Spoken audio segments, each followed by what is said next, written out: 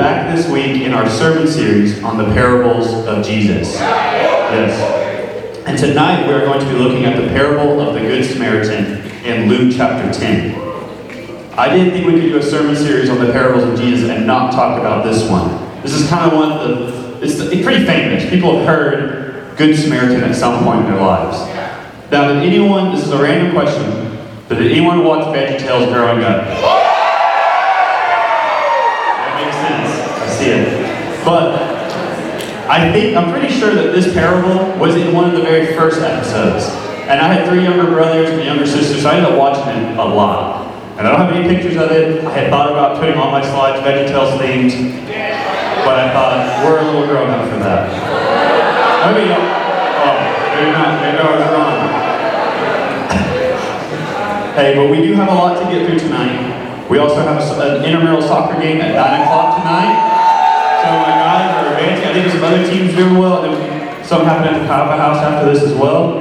So there's a lot happening tonight. So let's get through tonight. But let me pray, and I'm going to have my friend Matt Martinez come up to read for us. Let me pray, and Matt, you start coming up here. But Lord Jesus, would you speak tonight?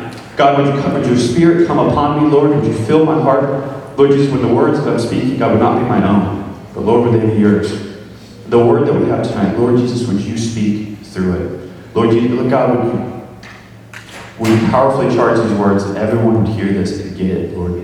That we would walk away from here with a deeper picture of who you are. We love you, Jesus. Amen. Matt, where are you at? Right here.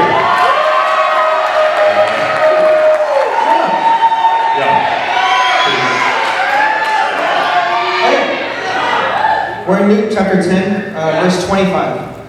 And behold, a lawyer stood up and put him to the test, saying, Teacher, what shall I do to inherit eternal life? He said to him, What is written in the law? How do you read it? And he answered, You shall love the Lord your God with all your heart, and with all your soul, and with all your strength, and with all your mind, and your neighbor as yourself. And he said to him, You have answered correctly. Do this, and you will live.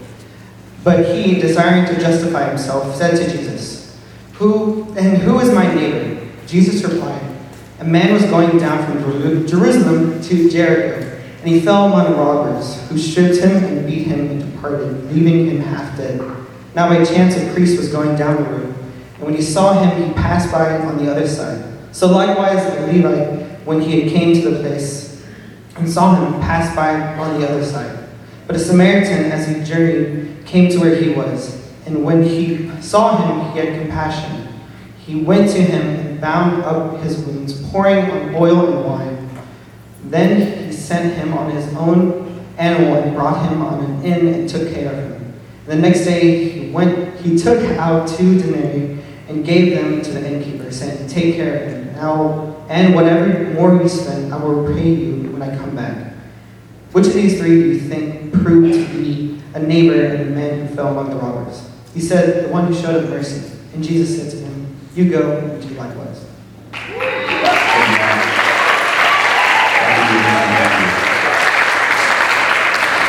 I'm going to do my best to unpack this parable tonight for us. There's a few things that have spoken to me through this passage, and it's formed a sort of a burden on my heart.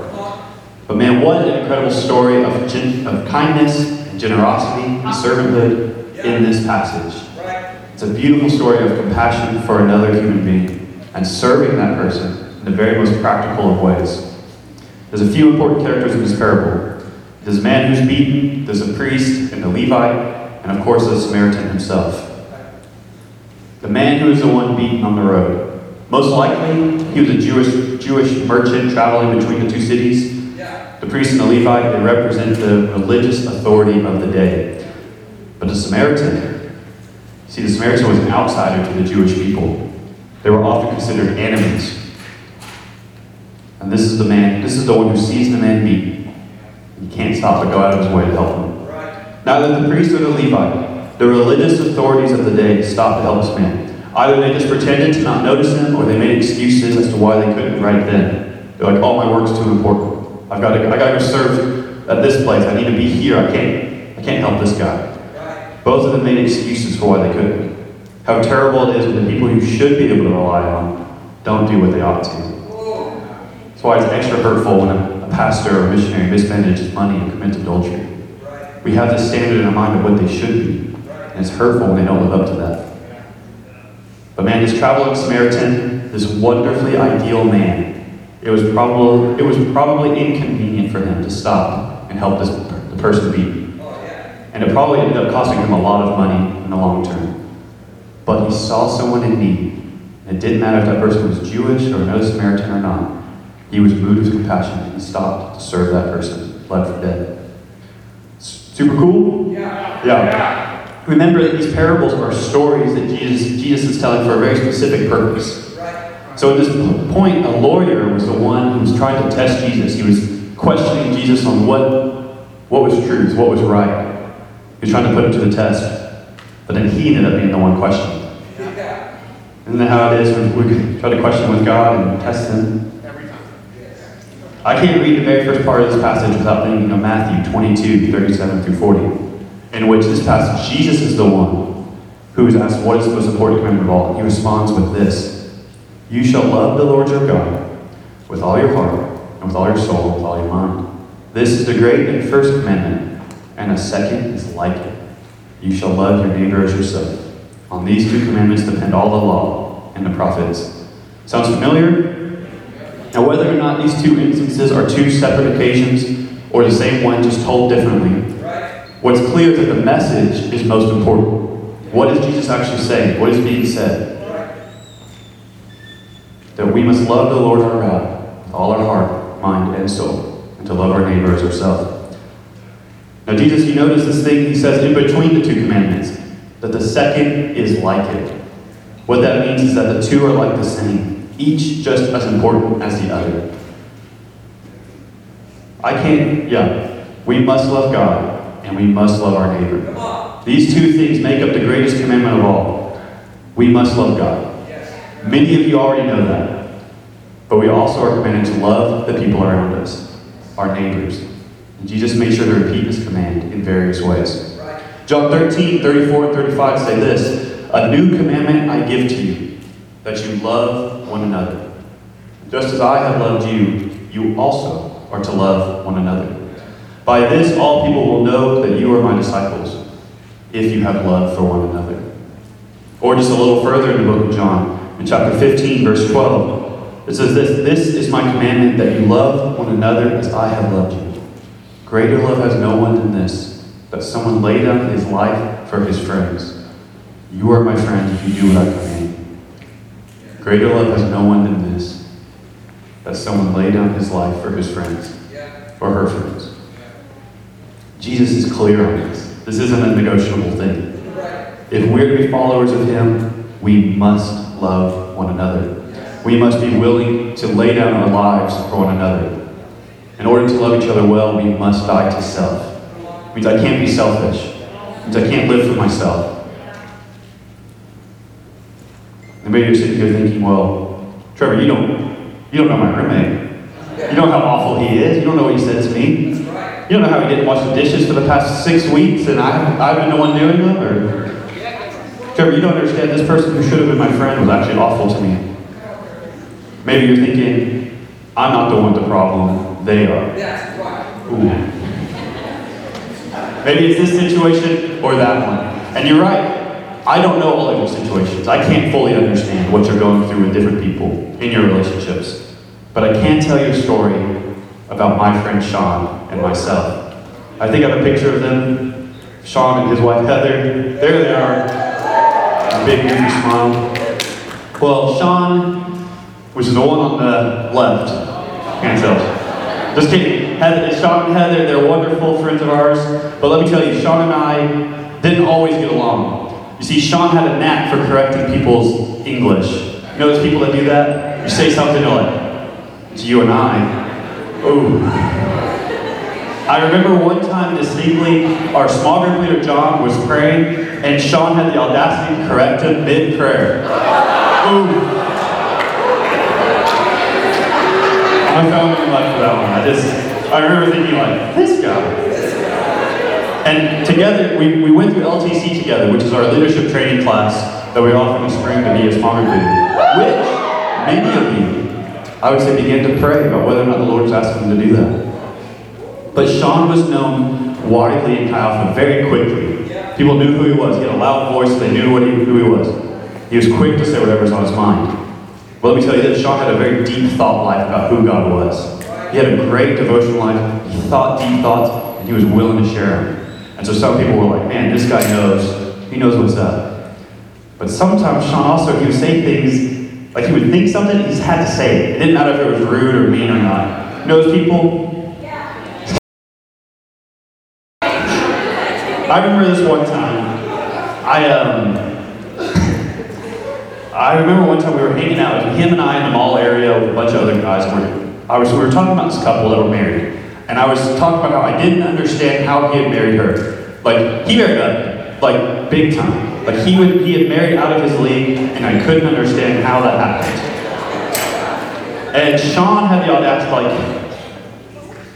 he just looked at me and said, well, at least he has a wife. Ooh. And not only that, this was right after a pretty painful breakup I had just gone through. Sean knew about it. It was like extra painful. Like it was an open wound. And he just said, let me stick my finger in this wound of yours. And it hurt my feelings very deeply. Hurt my feelings so much that one time he and I wrestled after Chi Alpha. And just to be clear, the floor is a lot like this, so it hurts when you fall on it. But after I had won, I had kind of an attitude, and I went to stand up, and I grabbed Sean on his back, and I shoved him. And he hit his face on the floor, and it's this floor with like a really thin layer of carpet. Like, you can't even call it carpet. It's like, I don't know. I did him dirty. It was wrong, okay? Then he was made the resource leader, which is the company leader over me, and for a time I thought, well, maybe I don't need to be in Chi Alpha. I don't want him as my leader. This is all real. This is like some wicked, this is wicked and wrong. And I couldn't live that way very long before I read 1 John chapter 4, verse 20 and 21. It says this: if anyone says, I love God, and hates his brother, he is a liar. For he who does not love his brother whom he has seen cannot love God whom he has not seen. And this commandment we have from him: whoever loves God must also love his brother. Let me read that again. If anyone says, I love God, and hates his brother, he is a liar. For he who does not love his brother whom he has seen cannot love God whom he has not seen.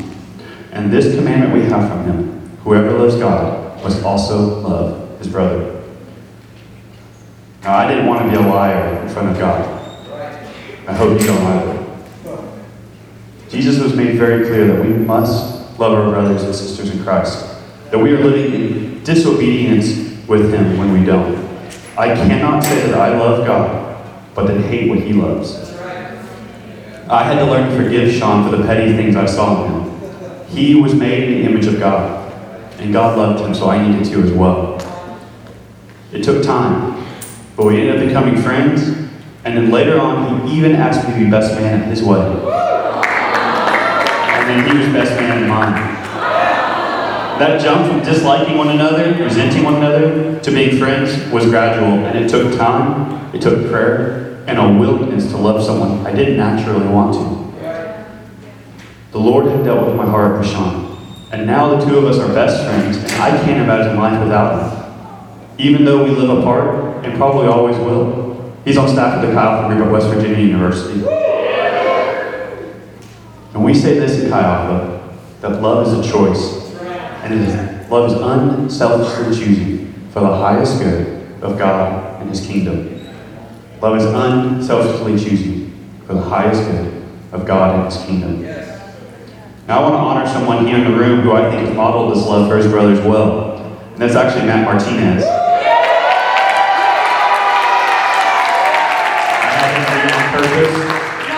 I have seen Matt love people well, in spite of how they have treated him. That even when he's been almost abused, he continues to love people so well. And if you want to learn how to be more loving and kind and compassionate, then spend time with Matt. Let me tell you, he's one of those guys where those attributes of who Christ, like those Christ-like qualities, they radiate off around him. Now this whole loving our neighbor as ourselves, we might still try to get out of it sometimes. We might ask like the lawyer in the parable, who is my neighbor? We might ask kind of questions like that.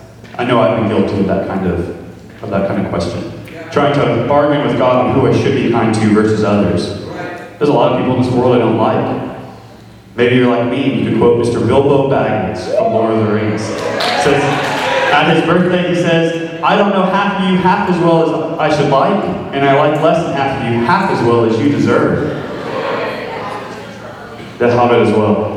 Bilbo roasted everybody at his birthday party, which is kind of funny, but we can't live like that. But what if the neighbors we're called to love end up that they're enemies, and they're mean and they're cruel to us? Maybe we've attempted to be kind to them and loving, but they don't seem to reciprocate any of that. Well, Matthew chapter 5, verses 43 through 48 says this, and this is Jesus talking to his disciples. You have heard that it was said, you shall love your neighbor and hate your enemy. But I say to you, love your enemies and pray for those who persecute you, so that you may be sons of your Father who is in heaven. For he makes his sun rise on the evil and on the good, and sends rain on the just and on the unjust. For if you love those who love you, what reward do you have? Do not even the tax collectors do the same? And if you greet only your brothers, what more are you doing than others? Do not even the Gentiles do the same? You therefore must be perfect, as your heavenly Father is perfect. Paul writes a little later, Romans 12, verses 9 through 21. This is kind of a lengthy passage, so bear with me. I just thought it was so good I couldn't pick and choose verses from it. But it says, let love be genuine. Abhor what is evil, or stay away from what is evil. Hold fast to what is good. Love one another with brotherly affection. Outdo one another in showing honor. Do not be slothful in zeal, but be fervent in spirit. Serve the Lord. Rejoice in hope. Be patient in tribulation, and be constant in prayer. Contribute to the needs of the saints and seek to show hospitality. Bless those who persecute you. Bless and do not curse them. Rejoice with those who rejoice. Weep with those who weep. Live in harmony with one another. Do not be haughty or proud, but associate with the lowly. Never be wise in your own sight, and pay no one evil for evil, but give thought to do what is honorable in the sight of all. And if possible, so far as it depends on you, live peaceably with all. Beloved, never avenge yourselves, but leave it to the wrath of God. For it is written, vengeance is mine. I will repay, says the Lord. To the contrary, if your enemy is hungry, feed him. If he is thirsty, give him something to drink. For by so doing, you will heap burning coals on his head. Do not be overcome by evil, but overcome evil with good. We can't avenge ourselves. We must give it to the Lord. When people mistreat you, they're made in the image of God, whether they realize it or not. And we've got to learn to love one another. Bless those who persecute us. Bless those who mistreat us. Pray for those who in our lives that irritate and irk us. Now maybe you're here, and maybe you feel like you could never be loving and kind and compassionate. You're thinking, well, that's great that others are like that. And God says we should be like this, but I'll never live up to that kind of a standard.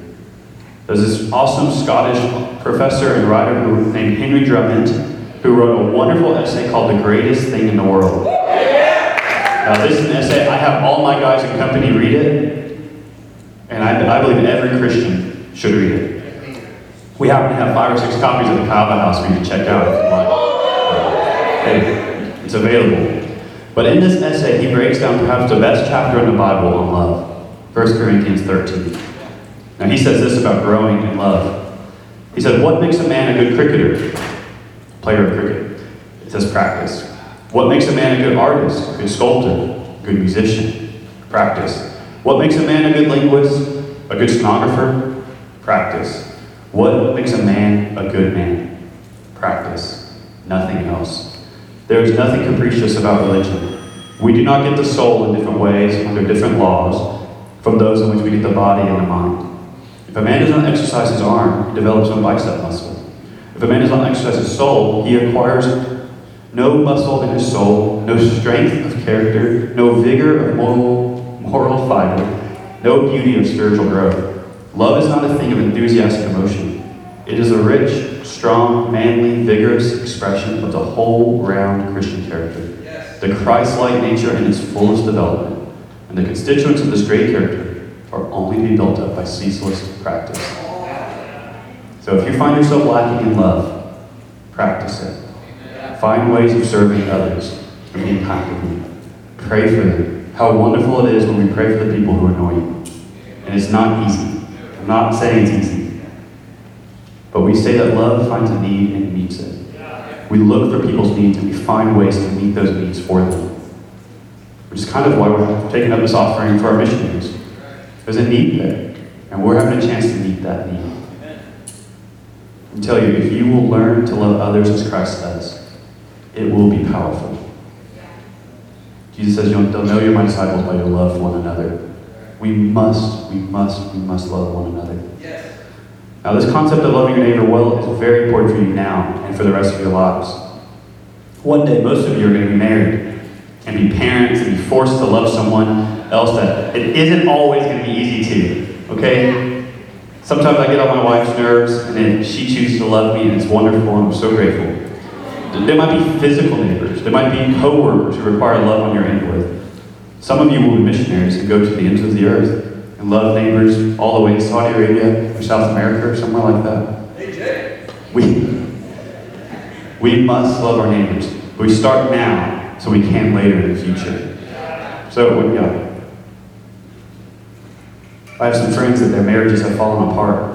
And the only thing I can really say is I felt like love somewhere for one of them just sort of died out. They started choosing to live for themselves and not for the other one. And it's sad, and it's painful, it's hard to see. But if you will get this now, and you will take steps in your life to learn to love people no matter what they do to you, unconditionally, it will be powerful, and it will be good. It will not let you down.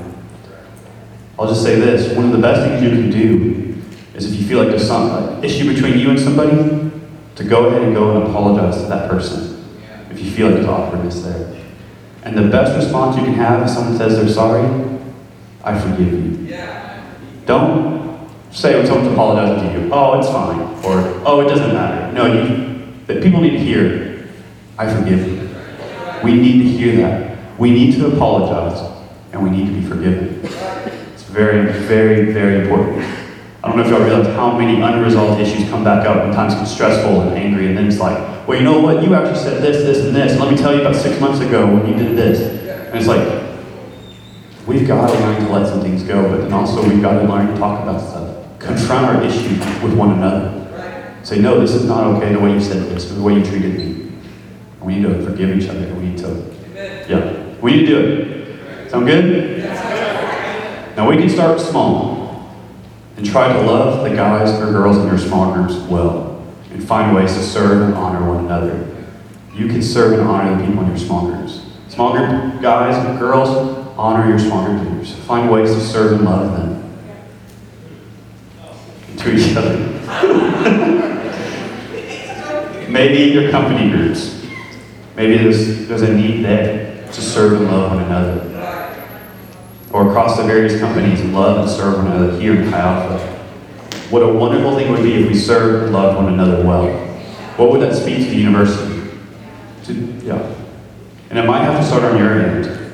But the hope is that we as individuals and as a ministry can fulfill Jesus' commands. Worship team, you can go ahead and start coming back up here. Now I'm going to read this passage for us in 1 Corinthians 13 tonight. But I want to give you some homework. You're like, this is Chi Alpha, this isn't class. But what I'm asking is that you would go home and you would read this passage of 1 Corinthians 13 every day for a week. This is an incredible passage. And if you will do that, it will speak to you. Can I tell you, it's only 13 verses. Let me just read it for us. I have it up on the screen as well. It says this, if I speak in the tongues of men and of angels, but have not love, I am a noisy gong or a clanging cymbal. And if I have prophetic powers and understand all mysteries and all knowledge, and if I have all faith so as to remove mountains but have not love, I am nothing. If I give away all I have, and I deliver up my body to be burned but have not love, I gain nothing. Love is patient and kind. Love does not envy or boast. It is not arrogant or rude. It does not insist on its own way. It is not irritable or resentful. It does not rejoice at wrongdoing, but rejoices with the truth. Love, it bears all things, believes all things, hopes all things, endures all things. Love never ends. As for prophecies, they will pass away. As for tongues, they will cease. As for knowledge, it will pass away. For we know in part, we prophesy in part. But when the perfect comes, the partial will pass away. When I was a child, I spoke like a child. I thought like a child. I reasoned like a child. But when I became a man, I gave up childish ways. For now we see in a mirror dimly, but then face to face. Now I know in part, but then I shall fully know, even as I have been fully known. So now faith, hope, and love abide, these three, but the greatest of these is love. So maybe a lot of you have heard this at weddings. It's kind of a popular scripture to use for that. But I'm asking that you would go home and you would read this passage again and again and again and again. Because this thing called love is something we can all grow in. And if you notice, you go through this scripture verse, you might have to change some pronouns and some stuff in it, but if you take the word love and you change it to God, this defines his character. Right? God is patient. God is kind. God does not envy or boast. He is not arrogant or rude. And all down the line. Now what if you put your own name there? Is Trevor patient? Is Trevor kind? Is Trevor not envious? No. I am very aware of my own flaws. What I'm saying is that we can go through this and see the character of God in this passage. But can your character identify and be similar to the same? I think we can grow that way. And it's going to take steps. It's going to take work. It's going to take practice, like Henry Drummond says. This is something we can all grow in. The Good Samaritan that Jesus talked about demonstrated an incredible work of love and service for his fellow man, for his fellow neighbor. We have had many brothers and sisters in this community who felt the love of God and the love for others and who've taken the gospel all over the country, all over the world. It's been inconvenient sometimes, and it's cost them greatly. And yeah, y'all have the opportunity to help them, which is why we take up this offering. Yeah, this is an offering to the Lord. But let me tell you one other thing. Matthew chapter 5, verses 23 and 24. I don't have a slide for it. It just came to me today. But it says this: So if you are offering your gift at the altar, and there remember your brother or your sister has something against you, leave your gift there before the altar and go. First be reconciled to your brother, and then come and offer your gift. We can offer God our money and our hearts, and it's wonderful. And we need to do it. But if we have some unresolved conflict, if we need to be reconciled with someone, then while worship's happening, I'm going to ask that you would just take a minute, you would pray and ask God to sift your heart and check your heart where you're at. And is there someone maybe in the room, maybe it's someone you need to call? Is there anybody I need to apologize to? I need to fix this. I need to talk to them. And if there is, I'm asking that the Lord will He will honor that thing, and He will help.